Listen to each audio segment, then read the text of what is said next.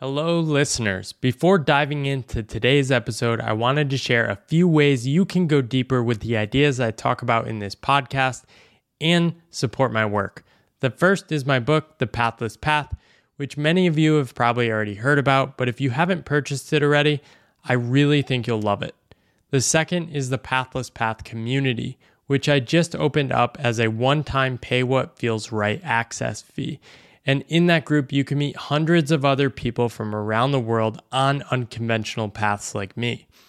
Finally, I'm working on a second book, tentatively called Good Work, which is going to explore my deeper relationship with work and how that led to a lot of the transformations in my life. You can follow along in my newsletter, Pathless, which you can also find a link to that in the show notes if you want to learn more about that. Without further ado, let's dive into the show.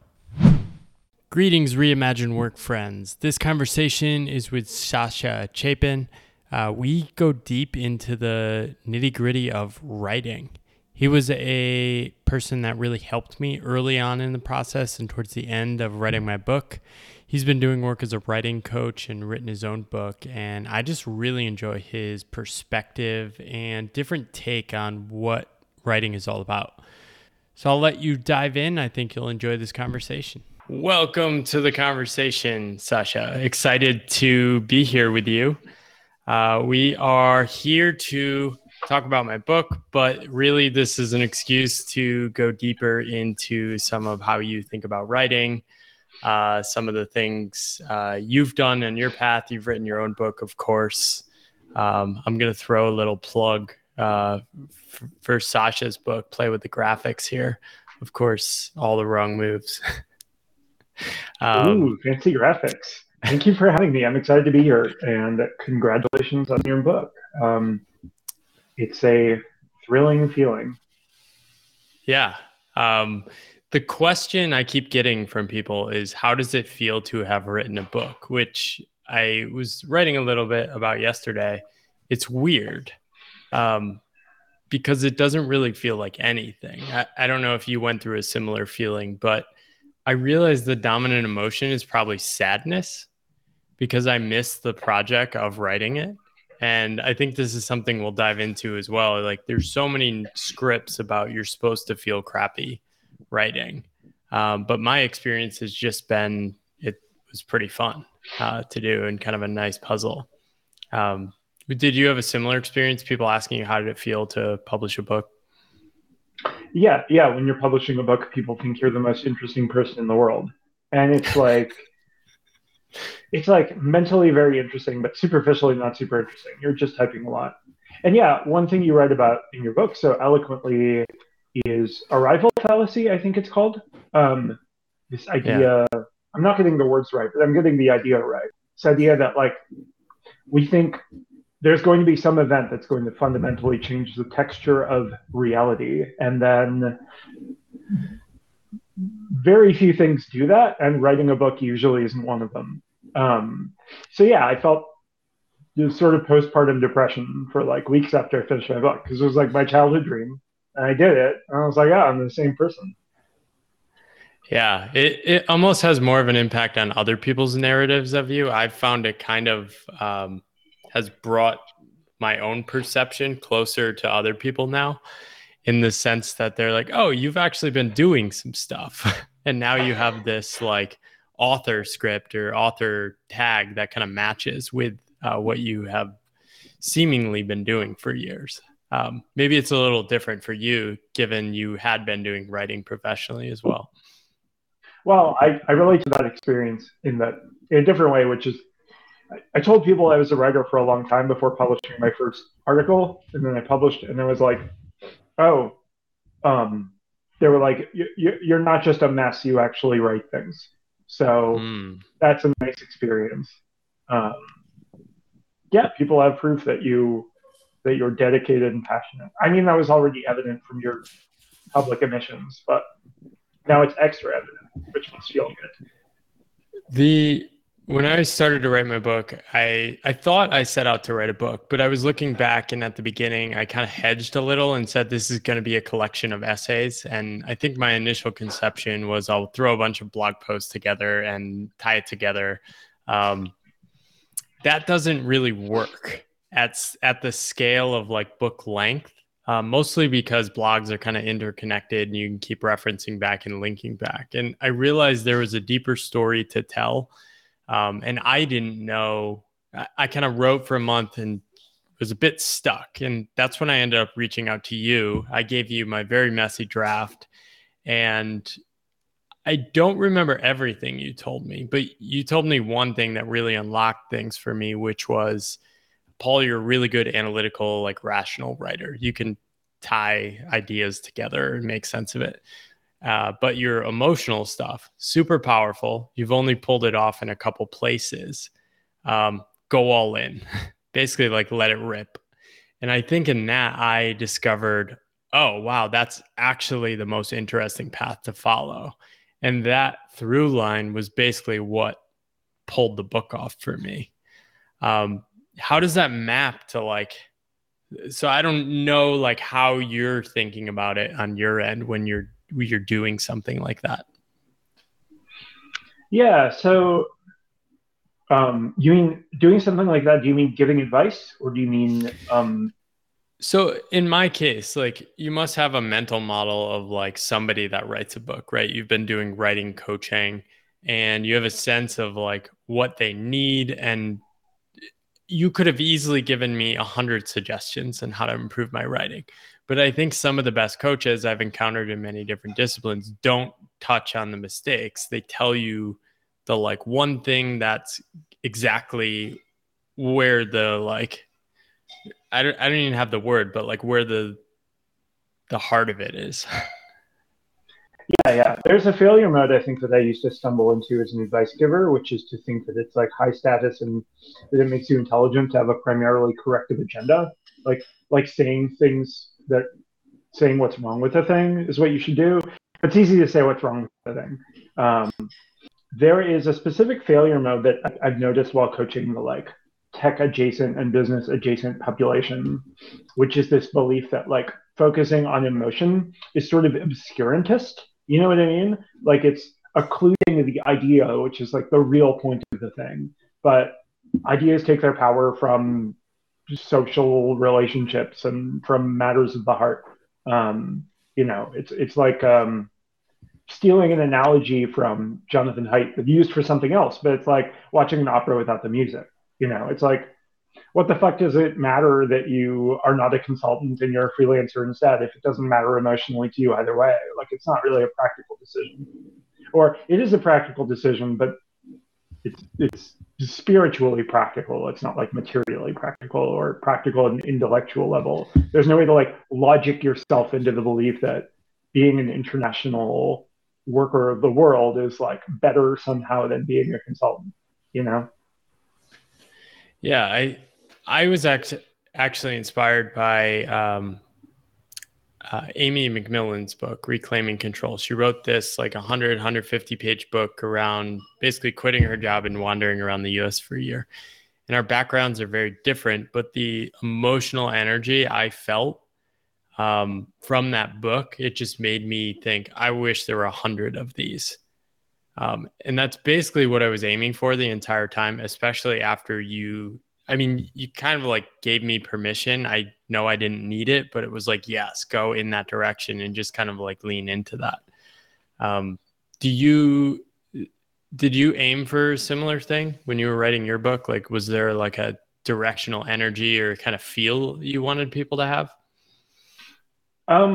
Honestly, the sort of like tendency that you have to get over, which is to just lean into your obvious strength, which is like analytical stuff at the expense of all else. That was not my struggle. I think my struggle was like, well, no, as I'm saying that, I realize that that's a lie because what you wanted to do is wed intellect and emotion in that you wanted to lay out the benefits of living a pathless path type life, but also just like let people know that they're not freaks, like give them Yeah. emotional permission to do it. And I think I sort of wanted to do the same thing with chess, in that I wanted to like animate something that's dry for people maybe and show them the emotion behind it. There was actually a draft of my book that was like 80% chess material and 20% me. And then my agent took me out for lunch and she told me my book was boring. She was like, I skipped 20 pages here and I'm not interested in this. And then she was for me what I was for you. Yeah.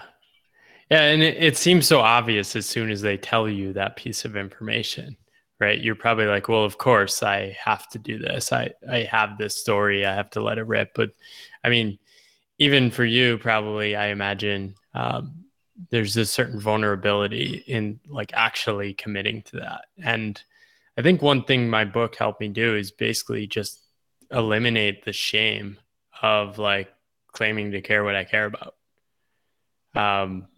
Because when you're writing blog posts, newsletters, like I had been doing, you can kind of always hedge a little, and people are still going to be engaged and interested. But in a book, if you do that, it's just annoying. Like a reader doesn't want to be like, well, don't tell me why your ideas are not good. You kind of have to let it rip. Is that a big thing you see in writing coaching as well? Yeah, for sure. Jeffrey Lewis in the chat said anyone can be a think boy. And I think that's true on multiple levels. Like if you just write like little atomic essays about ideas, like, well, anyone could have written that essay, and so that means you're not personally responsible for the contents, right? You're not really staking out a position. If somebody's like, the idea is wrong, that doesn't really matter. You were wrong about an idea, that's fine. But if you betray your personal investment to it, you're committing to a set of values as opposed to other ones. You're letting people know what you're about on a deep level, and they can reject that and therefore reject you. You have to be at peace with that. Intellectually, we all know that not everyone has to like us, but there's knowing and then there's knowing. Yeah. Did you go through a shift with that? For me, it was, I actually read a quote from William Zinsser, and he had this quote. He's like, writing is an act of ego. You might as well accept that and move on and say what you're here to say. And that really unlocked something for me a few years ago, which is just write for the people that like your writing already, and write for yourself. Did you have to go through a similar transformation? I mean, your writing is like, to me, like your writing is like 100% embodies that. Like you are writing exactly what you want to be writing. Yeah, I try. I mean, it was an iterative process. Leaning into being sincere doesn't necessarily mean writing the same thing over and over again, right? It's like where your sincerity leads you at a given time might be totally different than the year before, the year before, the year before. One thing that happened to me is when I first started publishing, I wrote a bunch of personal essays about like how I was sad. I had kind of a rough childhood and like my early 20s kind of sucked. And then I was rewarded for that. So I had this urge to keep writing essays about how I was sad. But there's only so much alpha there because then like, I stopped being so sad. So then like what looked like sincerity at a certain point was no longer sincerity. Writing about chess was sincerity. I'm writing about something else. So it's not like, I think you have to make the commitment to incline towards it over time. Yeah. So in your current writing journey, and this will tie into how my book kind of happened, how do you see like a book emerging? Like maybe the first book for you is like, this is a goal as kind of a writer identity I want to do. Do you see a path to another book, perhaps as something a little like more emergent, something like that? Yeah, for sure. I think it's a valiant goal in and of itself to just like write a book for the sake of writing a book, but that's not usually enough. That usually makes for a bad book. I think a book just sort of emerging fractally, where you're like, I have this thing to say, and it leads to this other thing to say, and then I appear to have a lot of text. That's probably the best way to do it. After my first book, I desperately pitched book ideas to people because I was like, now my identity is but I'm a book writer. And that was a mistake. That was just a waste of months of my life where I was just running down blind alleys. What I needed to do and what I'm doing now is, ask myself, like, what are my enthusiasms today, which is not necessarily obvious. Yeah. And so I'd love to dive into some of those. I love like that you're really excited about perfume. Somebody asked in the questions they submitted, what was the question? Do scents affect your writing at all? Love to dive into that, and then we'll go a little deeper on some of the interests you're writing about now. Well, I want to hear about the interests you're writing about now. I want to hear about where you're going following the book, but briefly, if you don't have to know right now. You can just take a fucking break because you wrote a book. Take some time off, Paul. But yeah, I mean, sometimes I wear a perfume before sitting down to write to like embody a particular mood. I think in the same way that someone might put on like hip hop beats if they want to get like hyped up or whatever. I have like a collection of, including samples, I don't know, probably somewhere around 100 cents that I can apply on a given day. And so it's nice to have this vocabulary of like invisible environments that I can adorn myself with. In terms of what I'm enthusiastic about now, like, yeah, I love writing about perfume on an ongoing basis, just in tweet form. And right now I'm really excited about mental health and contemplation, which is a very deep subject. And people are now asking me whether I'm going to write a book, which I'm sort of wary of at this point, but yeah, it might happen. What about you? Are you just chilling out at this point?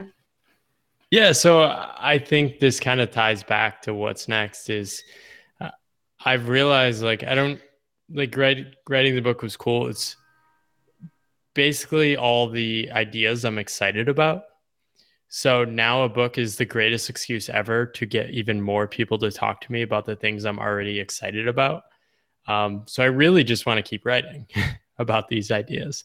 I think the way my book emerged was very emergent, in that I've had this flywheel of I write, I have weekly curiosity conversations with people, and then I say stuff to people and they're like, I've never thought of that. And I'm like, really? Oh, wow. I'll write about that. Would that be useful? So I did that for about 3 to 4 years and kind of ended up at a point where people were then changing what they were saying to me, which is, Paul, you have a lot of interesting stuff. Where do I start? How do I connect the dots? What's like the Paul Millerd view of like how to think about unconventional paths? And I didn't really know. So I wanted to find out. And that's kind of what drove me to do it. And I think I kind of figured it out, which is really cool. And I don't know what to do with that yet, other than continue to help people with this stuff because I get a total kick out of it. So having a conversation with you is like, you're excited to talk about me, but like, it's so fun to hear about like your continued journey too. So it's this very meta drive for me, I guess. Yeah, and that makes a lot of sense. I mean, one thing that's cool about this interest, the pathless path, is that you're interested in the possibility space, right? You're interested in like everything that's not the default life path, which by definition includes a lot of paths, right? There are lots of ways to like not drift into conformity. It's one way versus infinite ways. So yeah, I can see you going in a lot of directions with that, both in like general theory and specifics. How do you make money doing this thing? What does this person do?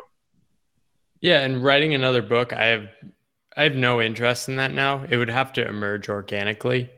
Yeah, I just want to keep writing probably like newsletter and blog essays and try to do harder stuff. I think I'm definitely inspired by you by just like really just trying to decrease the filter between like the ideas that are going on here and on the page.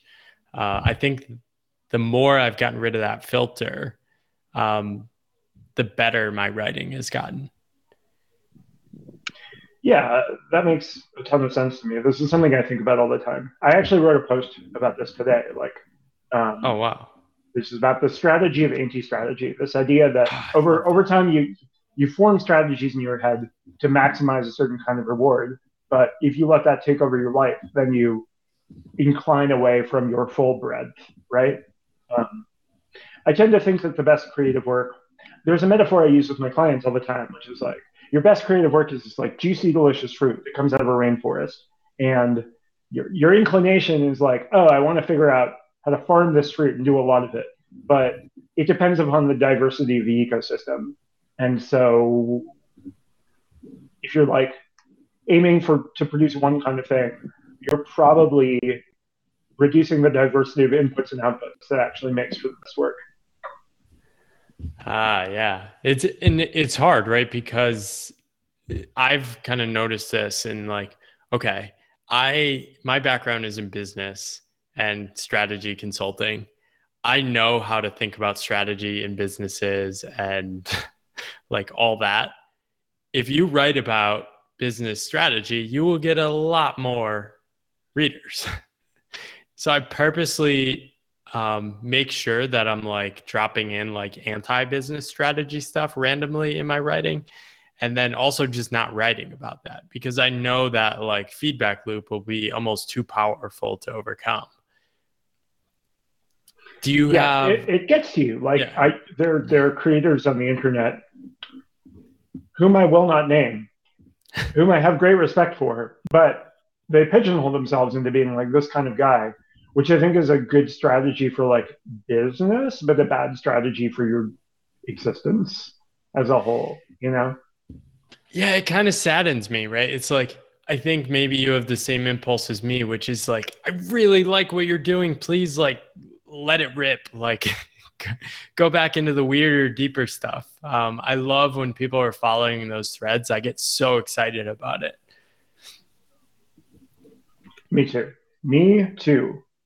Um, what were you about to say? I interrupted you.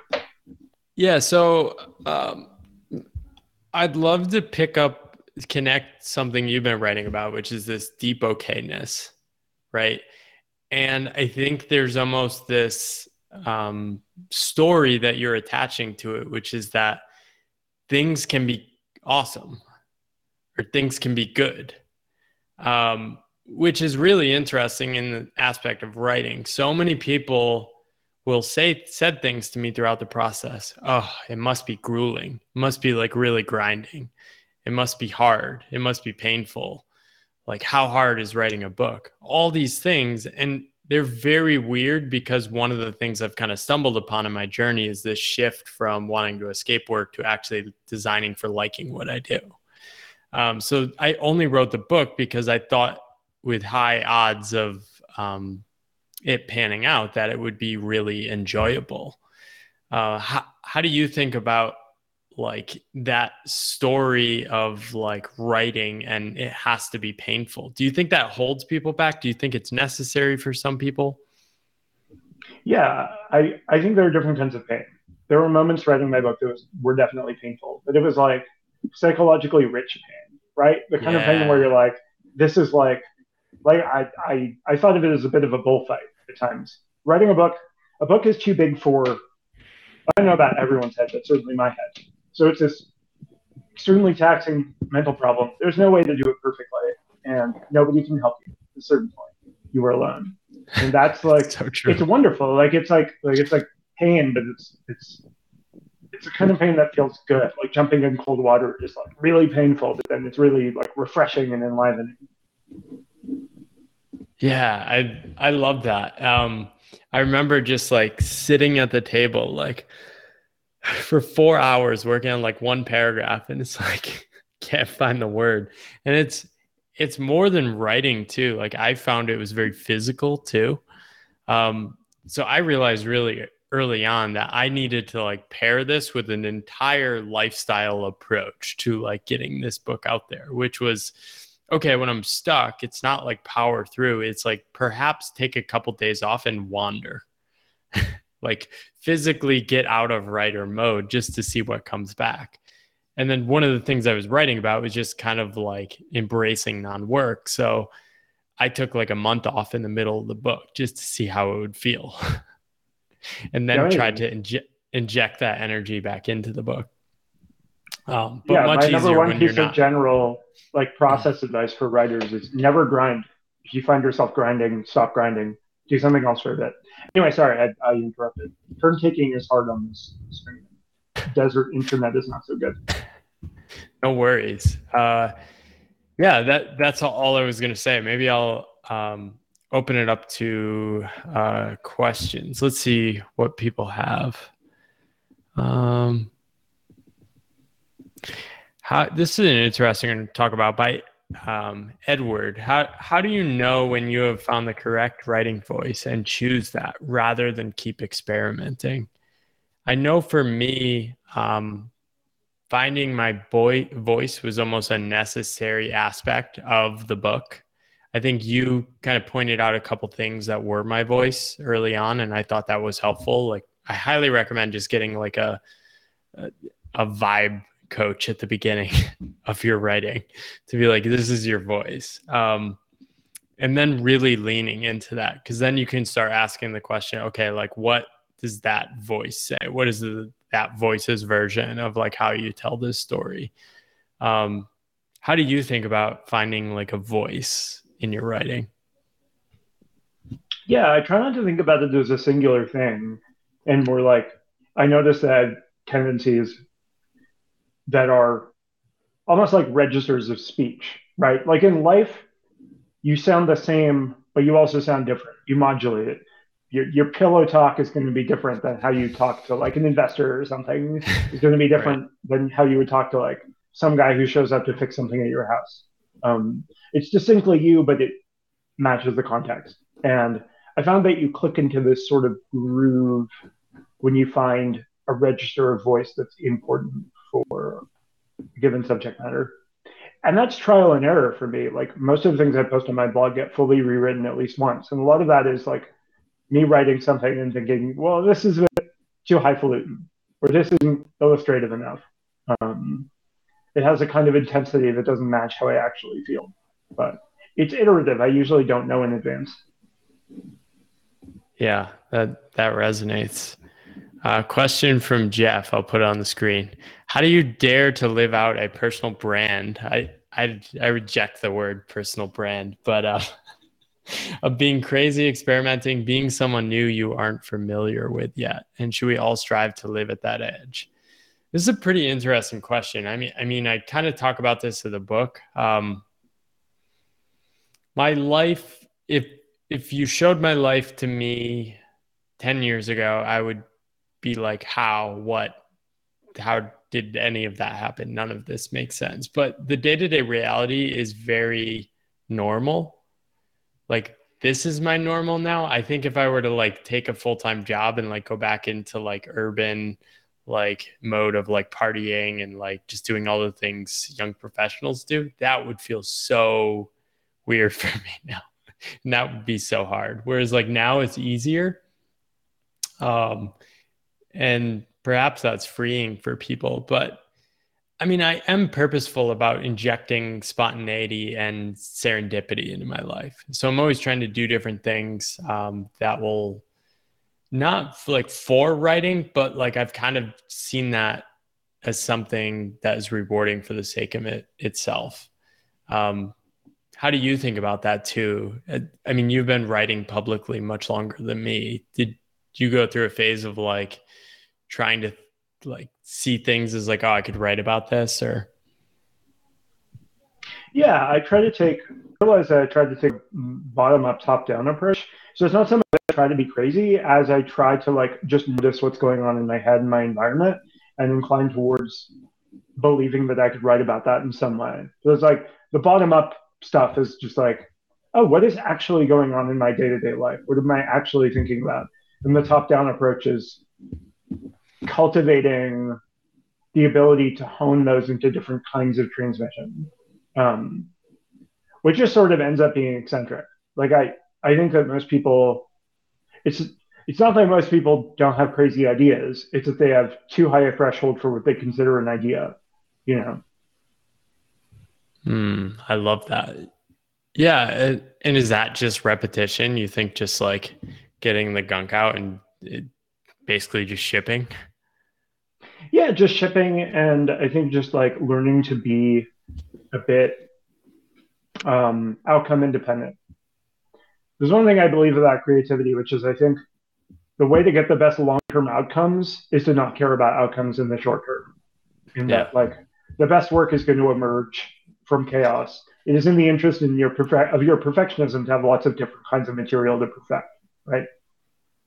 Yeah. I love that. I think one thing for me that really helped my writing was just committing to a weekly newsletter mentally. And then I'd show up Friday with that thought, I have nothing to write about. But then you just sit down and you pump out something. And those often are the ones that people react to the most. And you start to see this loop of, oh, there's so many interesting things to talk about. I think I was listening to David Sedaris talk about this, and he was like, I talk about the boringest stuff. He's like, my job is to make the boring like the most incredible story possible. And I mean, he obviously pulls that off, but it just makes you realize, you take a step back and you think about some of what David Sedaris is talking about. It's like, oh, he's not really talking about anything. He's just talking about like conversations with his in-laws and family and his sister. And it would probably feel very normal to us if we were in that family, but he's able to bring it alive in an interesting way. Yeah, and it makes sense to me. I think if you burrow down into anything in your life, you can find how it intersects with your values and with whatever your vision of the transcendent is. Um, and like, you can get a bit heavy-handed with that. Like, there's a New York Times Magazine column, which I've written for, called Letters of Recommendation, where people like recommend something, and it's like they recommend like squirrels, but talk about how squirrels are transcendent. And that can be a bit much, um, but I think you could go looking for unexpected depth. Yeah. Do you have any favorite writing prompts to give your clients? Oh yeah, the best one is write about pizza. Um, So good. all the time I tell like people who don't think they're writers to like write about pizza, and you get some astonishing stuff because nobody feels like they're going to be an expert on pizza. I've never asked like an Italian chef. I imagine It's true. for them it would be self-conscious, but like nobody thinks they're an expert. Nobody thinks there are stakes there, and they just let their mind wander where it wanders, and that's usually way more interesting than whatever they were producing before. I like that. Yeah. Especially in the American experience. I would love to read my wife's essay on pizza because like in the first time she met my family, she's like, why so much pizza? Like why is this happening? There's so much more food you could be eating. Yeah, Um, well, pizza has a certain welcoming character where it meets you where you're at. I mean, I just want to read, like my friend Stephen Flavel is a Twitch streamer who plays strategy games, and he doesn't consider himself like a writer, although he wrote a book recently. But at the time, he didn't consider himself like a writer. Now I assigned him write about pizza. These are the first like 4 lines of his essay. Get ready. For yeah. this essay, I will be writing about my favorite pizza. As is commonly known, pizza is the best food and pepperoni is the best topping. This is the straw man which I will obliterate over the next several paragraphs. A house has a foundation, walls, roof, and a staircase which descends below it for a distance measuring more than the depth of the earth. Such is the central character of this story, the storm. It is raining in a way that does not pour because the rain does not go down. It stays all around you. It's like, the Wow. fuck? I Like, love that. it's That's so like lyrical and intense, but he like felt the freedom to like let out that part of his imagination because he was like, well, it doesn't matter.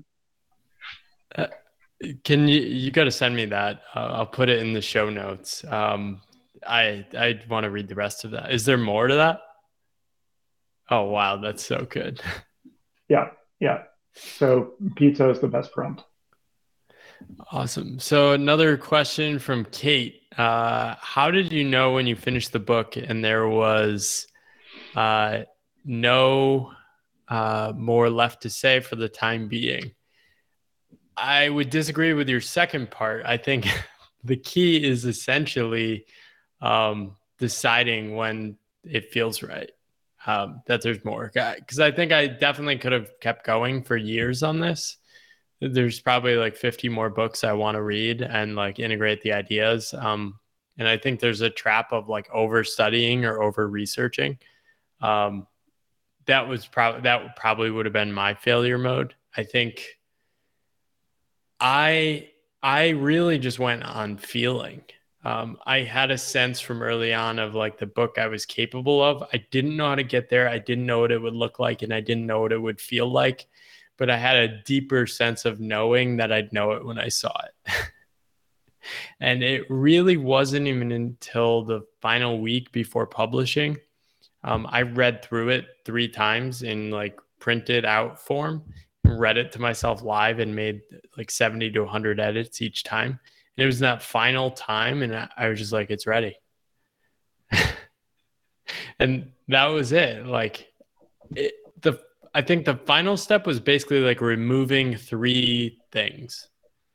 I removed like 3 different things, and that was also the feedback you gave me a couple months before I finished. Was like, just tighten this section up, and it will make more sense. It will flow better. Um, but yeah, that was my like this is something I don't know how to explain. It was just a feeling. How about you? I have very little more to say because I endorse that explanation. I also think that the magic of deadlines was helpful for me. But Yeah, yeah, I there's a didn't feeling of have that. you know those like weird chairs that like look like they're defying gravity, but it's just because of that it's called tensegrity. There's a certain kind of tensegrity when you're like, yeah, this has some sort of interior coherence where things are imbalanced. But that's just you go on feel. So we'll grab another one. From Edward. Would love to hear about Sasha's drafting process. His articles almost have a studied carelessness, but I know there must be a lot of work going on there. You said before it was kind of a you do like one turn on the essay. Does it take work to get to that carelessness vibe? Yeah, I think so. The carelessness vibe is partially just me. Like I'm a person who tends to like shoot from the hip, and I think of myself less as like a truth teller or something than someone who's advancing the conversation. You think it's better ultimately for the reader if you provoke a response than if you try to be like right. But ironically, that takes some revision. Like um, as you mentioned, you know, the work is generally like stripping away superfluity and coming to my actual level of seriousness and commitment to a topic, which is usually not like super, super serious and committed. I'm just kind of like a playful person by nature. And so if I don't have that playfulness in my work, it's generally because I've gotten self conscious for some reason about like needing to be serious about something. I've got to strip Yeah. that away. I still do that all the time. Awesome. Let's see what else we have. Here's like a very specific question. Do you have any actionable tips to make readers go from one sentence to the other? I think the thing I learned was basically read it out loud. Um, but I don't know if you have any other thoughts on that. Yeah, so oh my God, I have so many beefs with writing advice in general.